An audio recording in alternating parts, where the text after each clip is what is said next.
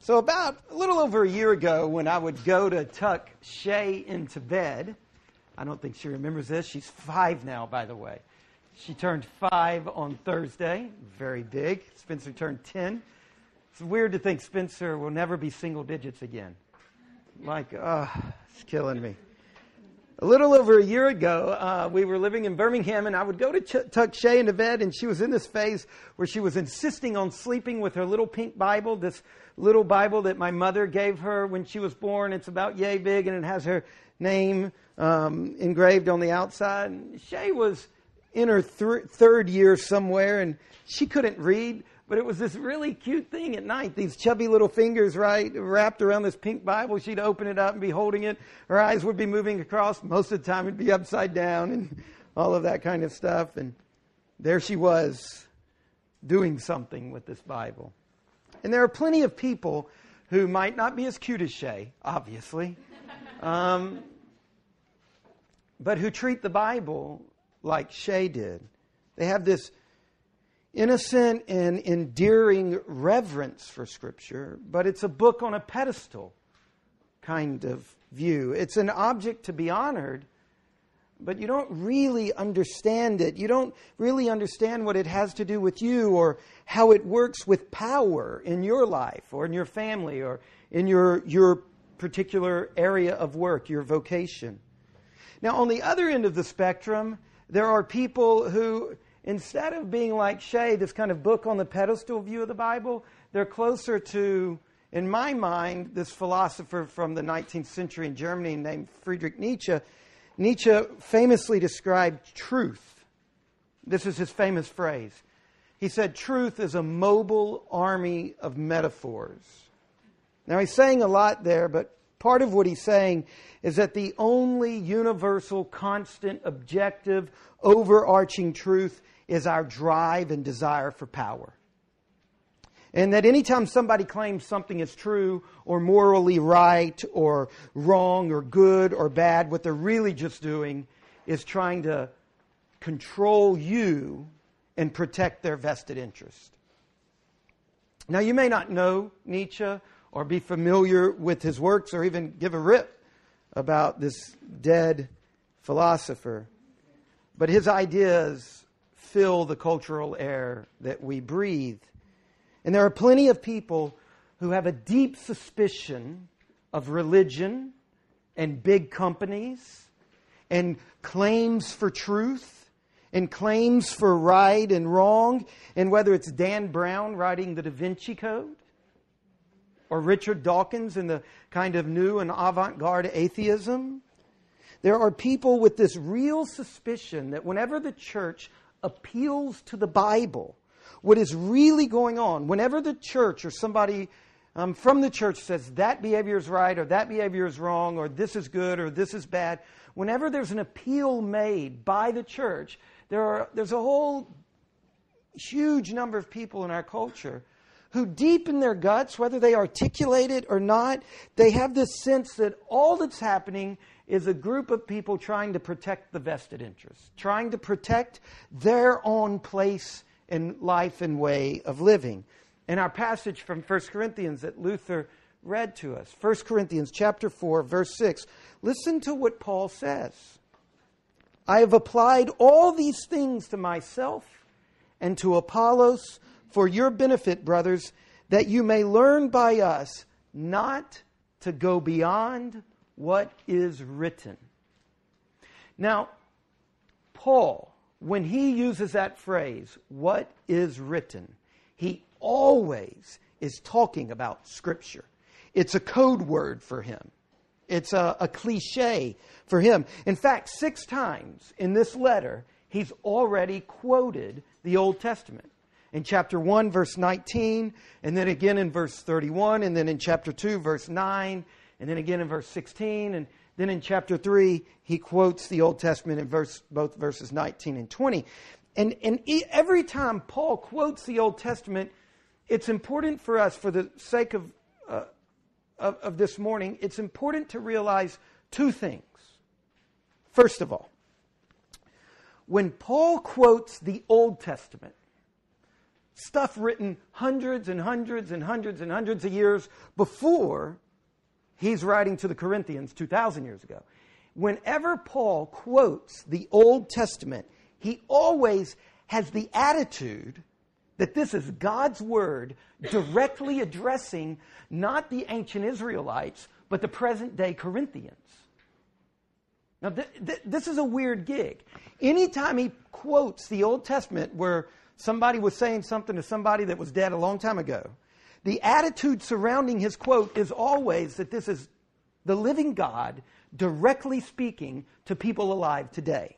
That it is a present, active, living address of God. And in fact, it's not just Paul and the Corinthians, it's all of the church fathers after that, and it's the church throughout history. Whenever the church encounters Scripture, the church has always had the attitude that Scripture is the place where God speaks. That Scripture is the place where we can expect to hear the voice of God. Second thing, when Paul quotes the Old Testament and when he says in chapter 4, verse 6, I'm doing all of this so that you do not go beyond what is written. The second thing about that we need to see is that for Paul and for the Christians in Corinth, and indeed for the church throughout history, there is an attitude about Scripture, whether it's the Old Testament or the New Testament, that it carries the authority of God. It's a prejudgment. It's a presupposition. It's an attitude that's brought to this. Number one, that in Scripture you can expect to hear the voice of God, and that Scripture itself carries the authority of God.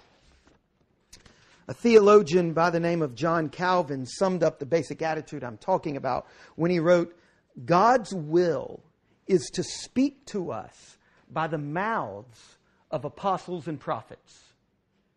Talking about the Old and the New Testament. Calvin says, their mouths are to us the mouth of God. That's been the attitude of the church. Whether we agree with it or disagree with it, that is the attitude of the church throughout time and history. Another way to put it is that what Scripture says, God says. Now, I'm not saying anybody's interpretation of Scripture. I'm not at all getting into how do we know what God is actually saying through Scripture. Is He telling us to drink Kool-Aid and kill ourselves? I'm not talking about how to hear God best. I'm just talking about the larger attitude. What Scripture says, God says. Now, in the message this morning, I want us to step back and to do something. For about 10 or 11 weeks now, we've been marching our way verse by verse through 1 Corinthians. And all along the way, when the Old Testament is quoted, I've wanted to take time out and say, look what's going on here. And so this morning, I'm going to do that. This morning, instead of preaching all of chapter 4, which was the original plan when I mapped out the sermon series months ago, instead of doing that, I want us to kind of hit pause and step back and notice how Scripture itself is using Scripture. How Paul is reacting to Old Testament and how it's working in the life of the church. Because throughout this series, we've been talking about what do we need to do in order to be a healthy church? I mean, what is God saying to us, the Church of the Incarnation, as He's calling us into being? What does it mean for us to be healthy? Now, I'm not going to answer all of the challenges from Nietzsche or Dan Brown or Richard Dawkins or any of that. There are plans in the work that we're going to do something in the future where I'm going to try to address their very serious accusations of Scripture. But this morning, I just want to put pause and teach how the Bible functions with authority today. And how, in light of that, we can honor that authority in our church as a whole and in our lives as individuals. So first of all, if there's a Bible near you, if you have a Bible, find Isaiah chapter 55, this passage that Donna read to us, Isaiah 55. And look with me at verse 10.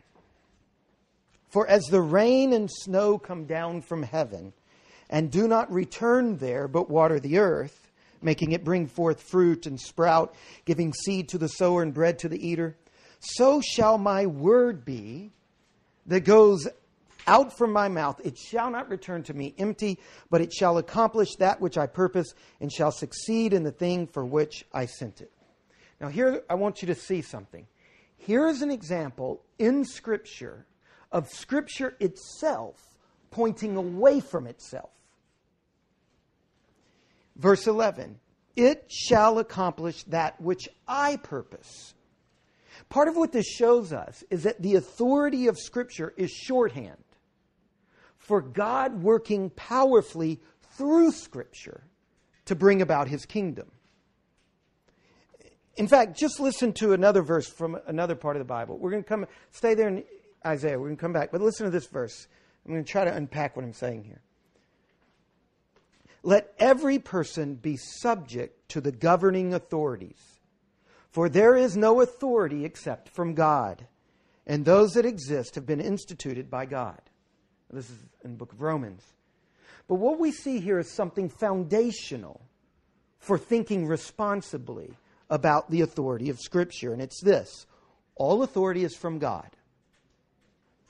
And the authority of Scripture is God's authority exercised through Scripture. It's really important to keep this straight so that we don't end up worshiping this book. Now, back in Isaiah chapter 55, look at verse 12. You shall go out in joy and be led forth in peace. This is an image of human beings being reconciled to God. And the next image is of all of creation being reconciled to God, right? The mountains and the hills before you shall break forth into singing, and all the trees of the field shall clap their hands. Instead of the thorn shall come up the cypress, instead of the briar shall come up the myrtle, and it shall make a name for the Lord, an everlasting sign that shall not be cut off. Now what we see in these verses is that Scripture is a vehicle God uses to accomplish His larger purpose. And what is His purpose? Shalom. This thing we've talked about time and time again. It's a life of flourishing and prospering in our relationships with God, with each other, and with creation. It's that triangle of God, humans, and creation. It's all of that triangle flourishing in all of the relationships between one another. It's this thriving and luxuriant image. This is God's purpose. This is what God is doing in the world. And we see it throughout the Bible. It's what we're taught to pray in the Lord's Prayer. Your kingdom come, your will be done on earth as it is in heaven. That's shalom, God's kingdom coming to birth on earth as it is in heaven. The renewal of every square inch of creation. And Scripture is a critical vehicle God uses to bring about His kingdom. That's the incredible paradox of Isaiah 55. 1 minute He's talking about His word going out, the next minute He's talking about creation being renewed. See, Scripture is a vehicle through which God works with authority and power to heal and to bring shalom. Now, in the remainder of the message, what I'm going to do is talk about how, if that is the case, and that is an awesome and weighty idea, that the very power and authority of God goes through His Word. Now, He could have set it up in 1,000 different ways, but He chose to set it up that way. Now, what I want to do for the rest of this message is talk about, since that's true, since God works with authority and power through His Word, how can we treat the Word of God so that that power and authority works in our life? Because I want shalom in my life. I want to I want to thrive in my relationship with myself and with others and creation. I want this land to be healed. I want my neighbors to be healed and at peace. So if God's Word is a primary way, it's the primary vehicle that God is exercising His authority through, how can I treat it in such a way that occurs? How can I let Scripture have its powerfully transformative effect in my life? Calling me, shaping me for His kingdom. 2 things for the rest of the message. 2 things. First of all, in order to let Scripture have its way with us. Shorthand for, in order to let God have his way with us through Scripture. The first issue is the primary issue. We need to deeply and regularly encounter Scripture in worship. Let me show you what I mean. When I say that we need to deeply and regularly encounter Scripture in worship, what I'm saying is that Scripture's native home is a worship service. Look in Luke chapter 4, this passage from the Gospels that I read. Here we see Jesus Christ himself, which is the Word of God, the Word itself in flesh. We see that he announces his mission in life for the very first time. This is called the Nazarene Manifesto, or his inaugural sermon. This is the sermon where he says, this is who I am, this is why I exist, this is what I'm about. And where does he do it? In the context of a worship service. Here we find Jesus announcing the mission of his life in the midst of a worship service on the Sabbath. And we see in verse 16 that attending worship on the Sabbath was, it says, his custom. Now what's going on is that Jesus is in the worship service. He receives the scroll. He reads the appointed passage for the day. It's from Isaiah. And then look in verse 20. He rolled up the scroll, gave it back to the attendant, sat down, and the eyes of all in the synagogue were fixed on him. Now, that's just typical first century Jewish synagogue worship. You stand to read, then the person interpreting and teaching sits down. That's their cultural way.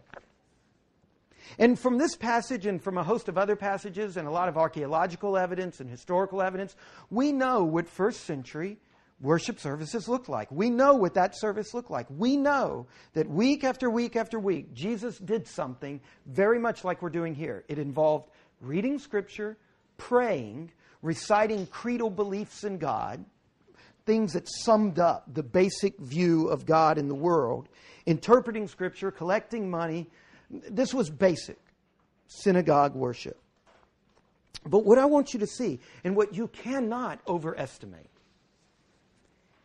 is that Scripture was read in the context of a worship service. Now, if you have a Bible, look at Romans chapter 10. Romans chapter 10, verse 14. But how are they to call on him in whom they have not believed? And how are they believe in him in whom they have never heard? And how are they to hear without someone preaching? And how are they to preach unless they are sent? As it is written, how beautiful are the feet of those who preach good news. But they have not all obeyed the gospel. For Isaiah says, Lord, who has believed what he has heard from us? So faith comes from hearing. And hearing through the word of Christ. In another part of the Bible, Paul is writing to the Christians in Galatia, and he says, let me ask you this. Did you receive the Spirit by works of the law, or by hearing with faith? We could go on and on. In fact, I just show you one other passage. Go to the very last book of the Bible, Revelation, chapter 1, the first chapter of the last book of the Bible. Revelation, right before the maps, if you're looking for it. Revelation chapter 1, verse 3. Blessed is the one who reads aloud the words of this prophecy, and blessed are those who hear and who keep what is written in it. Now, there are so many passages that when you start writing all these down, they all constellate around this idea that Scripture was originally and primarily engaged with in the context of public worship. And we could do a lot of passages in the Old Testament to show that. I'm not going to do all of that now. In a way, I'm just asking you to trust me that that's where all of these passages are pointing. What we're seeing is that woven throughout the Bible like a golden thread is that hearing Scripture read and interpreted in a worship service is the primary way God's people have engaged with Scripture throughout time. As a church, we need to learn how to more deeply engage with Christ through Scripture in the worship service. Look in your worship guide on page 4. Right before we get to the part of the service where we have Scripture readings, we stop and we remind each other of something. I say to you, the Lord be with you. And you say back, and also with you. You see, when we get to this part of the service where Scripture is held up, don't look at this as warm-up for the sermon. Don't even look at this as, oh, I need to learn something. That's secondary. You can look at it that way, but make that ancillary. Make that secondary. The Catholic Church has a really important document that came out of Vatican II called the Constitution on Sacred Liturgy. And in that document, we hit the nail on the head. We're all Christians. We're in this together. We hit the nail on the head. It says this: it is Christ Himself who speaks to us when the Holy Scriptures are read in the church. So I'm watching Donna read, and I'm thinking of that quote by Calvin, and I'm thinking of what the Catholic Church is saying here, and I'm thinking of all these passages, and I'm thinking, yeah, that looks like Donna's mouth moving, but Christ is speaking to us. This is an incredible thing. When we get to this part of the service where Scripture is read, what I'm saying is we need to have an expectation and an anticipation that Christ is speaking. A listening heart filled with expectation and anticipation of God, of an encounter with Christ Himself. Not just with true data, not just with important information, but that Christ Himself, the living Christ, is walking among us and speaking to us. We need to have an expectation and anticipation that Christ Himself, in these moments when Scripture is read and sung and prayed and interpreted, that Christ Himself is in immediate and personal presence among us. Think about what you say at the end of each reading. Not the word of Donna, not the word even of Isaiah. The word of the Lord. And what's an appropriate response? Hot dog. That's, my version. Thanks be to God. Thanks be to God for what? That the Creator, living God of this universe is saying something to Rick. Thank you, God. That's amazing.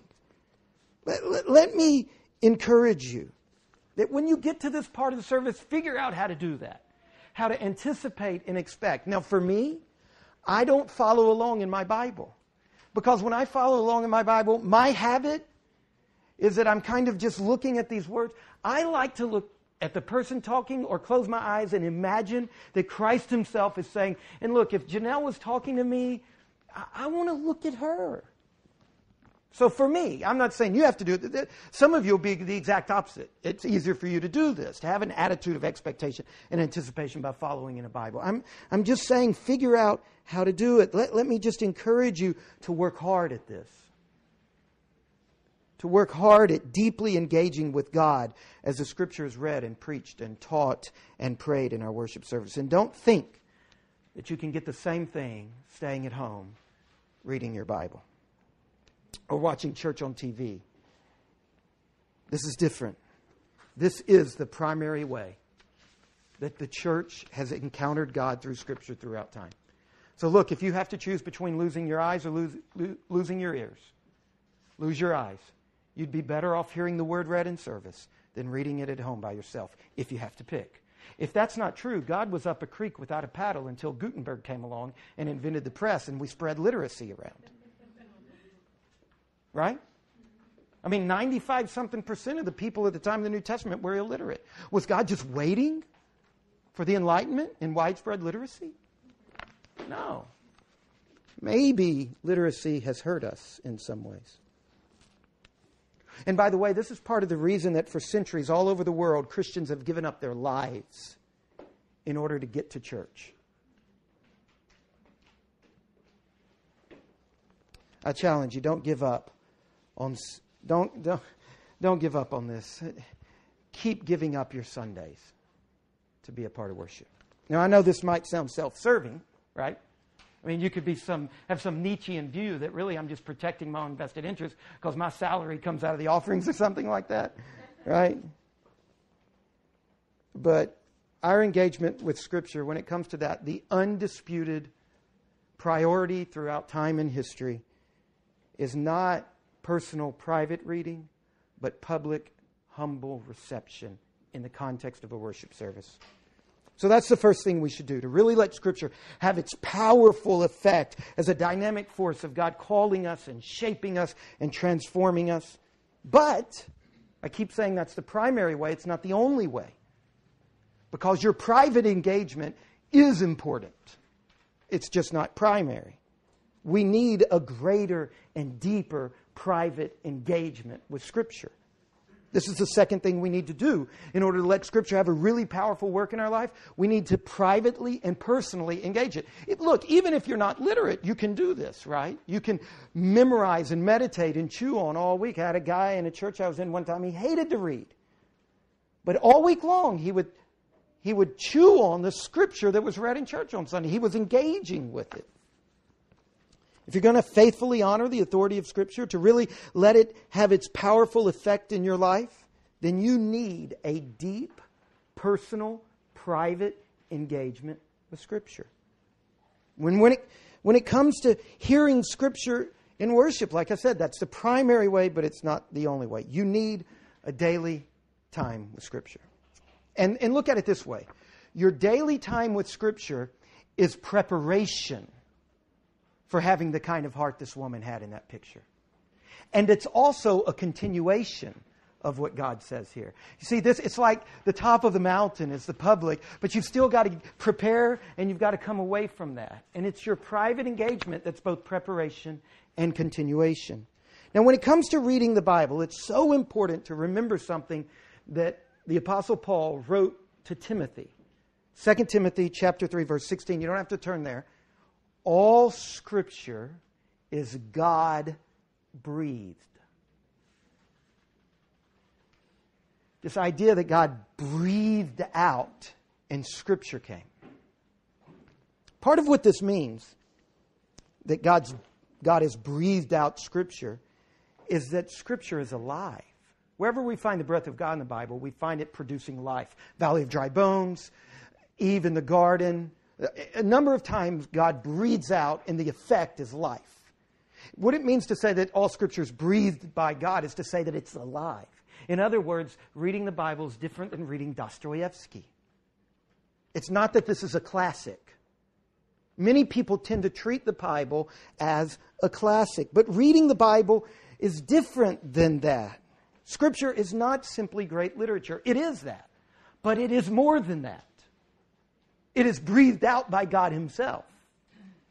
It's God's book. To read the Bible well, you must open the doors of your soul to the same Spirit the apostles and prophets were inspired by when they wrote it. So think of this. The reason it can be alive is because the Spirit that inspired it inhabits it and lives in your heart.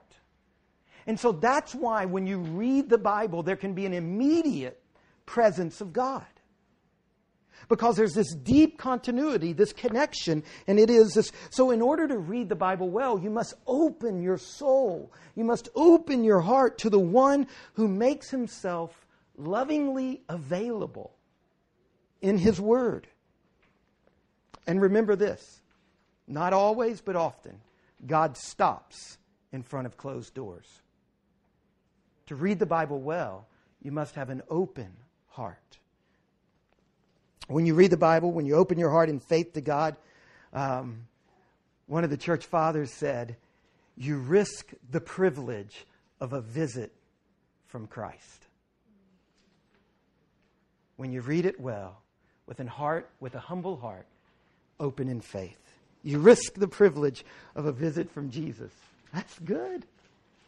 Now, it's not enough to read the Bible.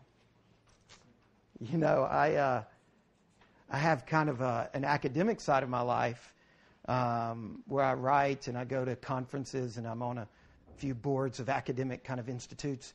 And In November every year, I go to the Society of Biblical Literature. It's the largest gathering of biblical scholars in the world. It moves all around the United States. This year we'll be in San Francisco. It'll be like 5,000 people. And I can tell you that there are people who spend their lives reading the Bible who don't believe it. It's like spending your life in a marriage and not really believing that the person loves you. It will gut it of what it was meant for. It's not enough to read the Bible.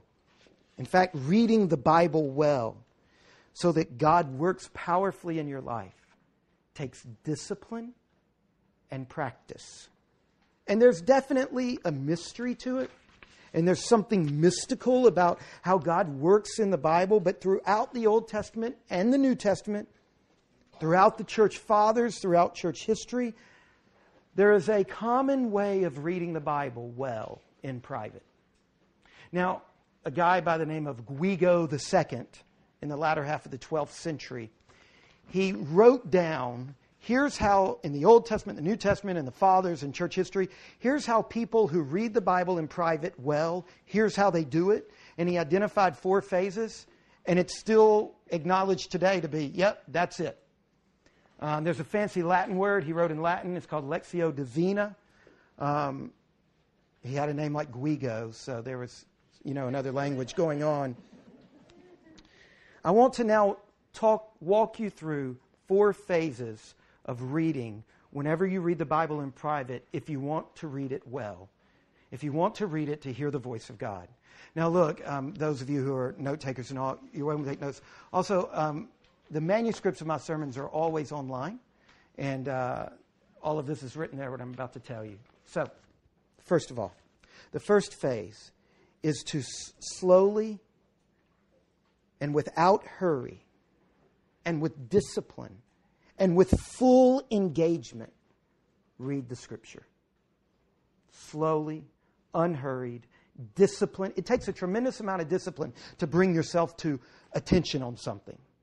Discipline, fully engaged. Your mind's not running 1,000 places. And sometimes it takes reading a lot of Scripture to get to that moment. Sometimes it takes a lot of prayer to get to that moment.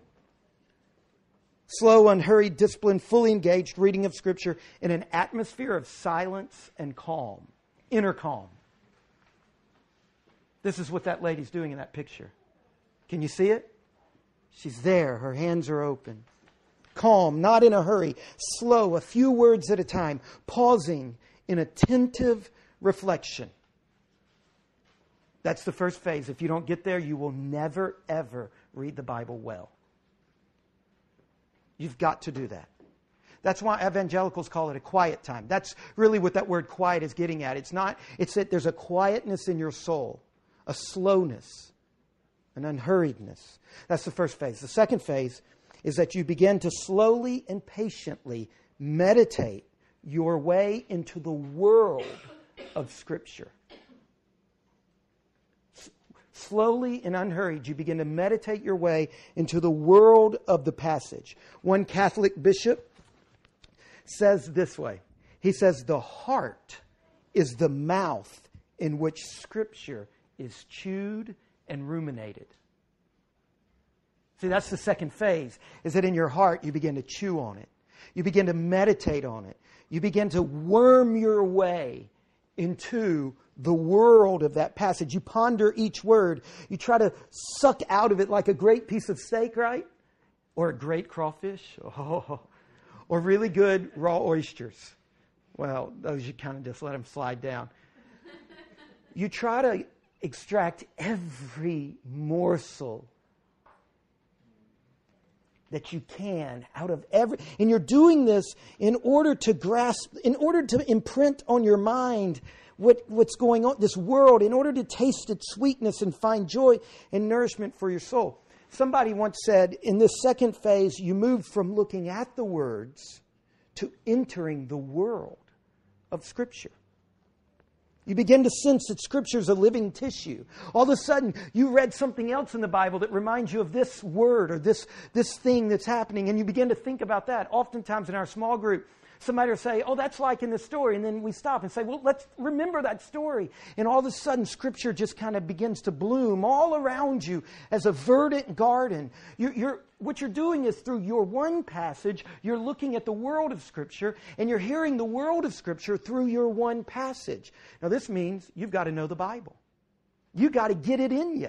You got to memorize it. You got to read it, so that as you're meditating, you can begin to fire off these connections and you can begin to worm your way into this world. You begin to sense that Scripture is a living tissue. It's a connected, coherent whole. It's not some collection of inspired little, Poor Richard's Almanac kind of sayings on a string. The more you do this, the more the Bible will become second nature. They said it wasn't St. Jerome. I can't think of his name right now. He's a 3rd century Catholic Pope. It was said that he did this so much with Scripture that for him Scripture was no longer in Scripture a tourist, but it was his native soil. He didn't have to ask directions for that. And it even said that he stopped even reading the Bible because he had done this so much. It had just imprinted itself on his mind that he would just surf his way through Scripture. The third phase is as you do that, you will suddenly find yourself running to God. Running to God in meditative prayer. It's like as you're doing that, all of a sudden God touches your heart and your heart leaps like a colt. It jumps.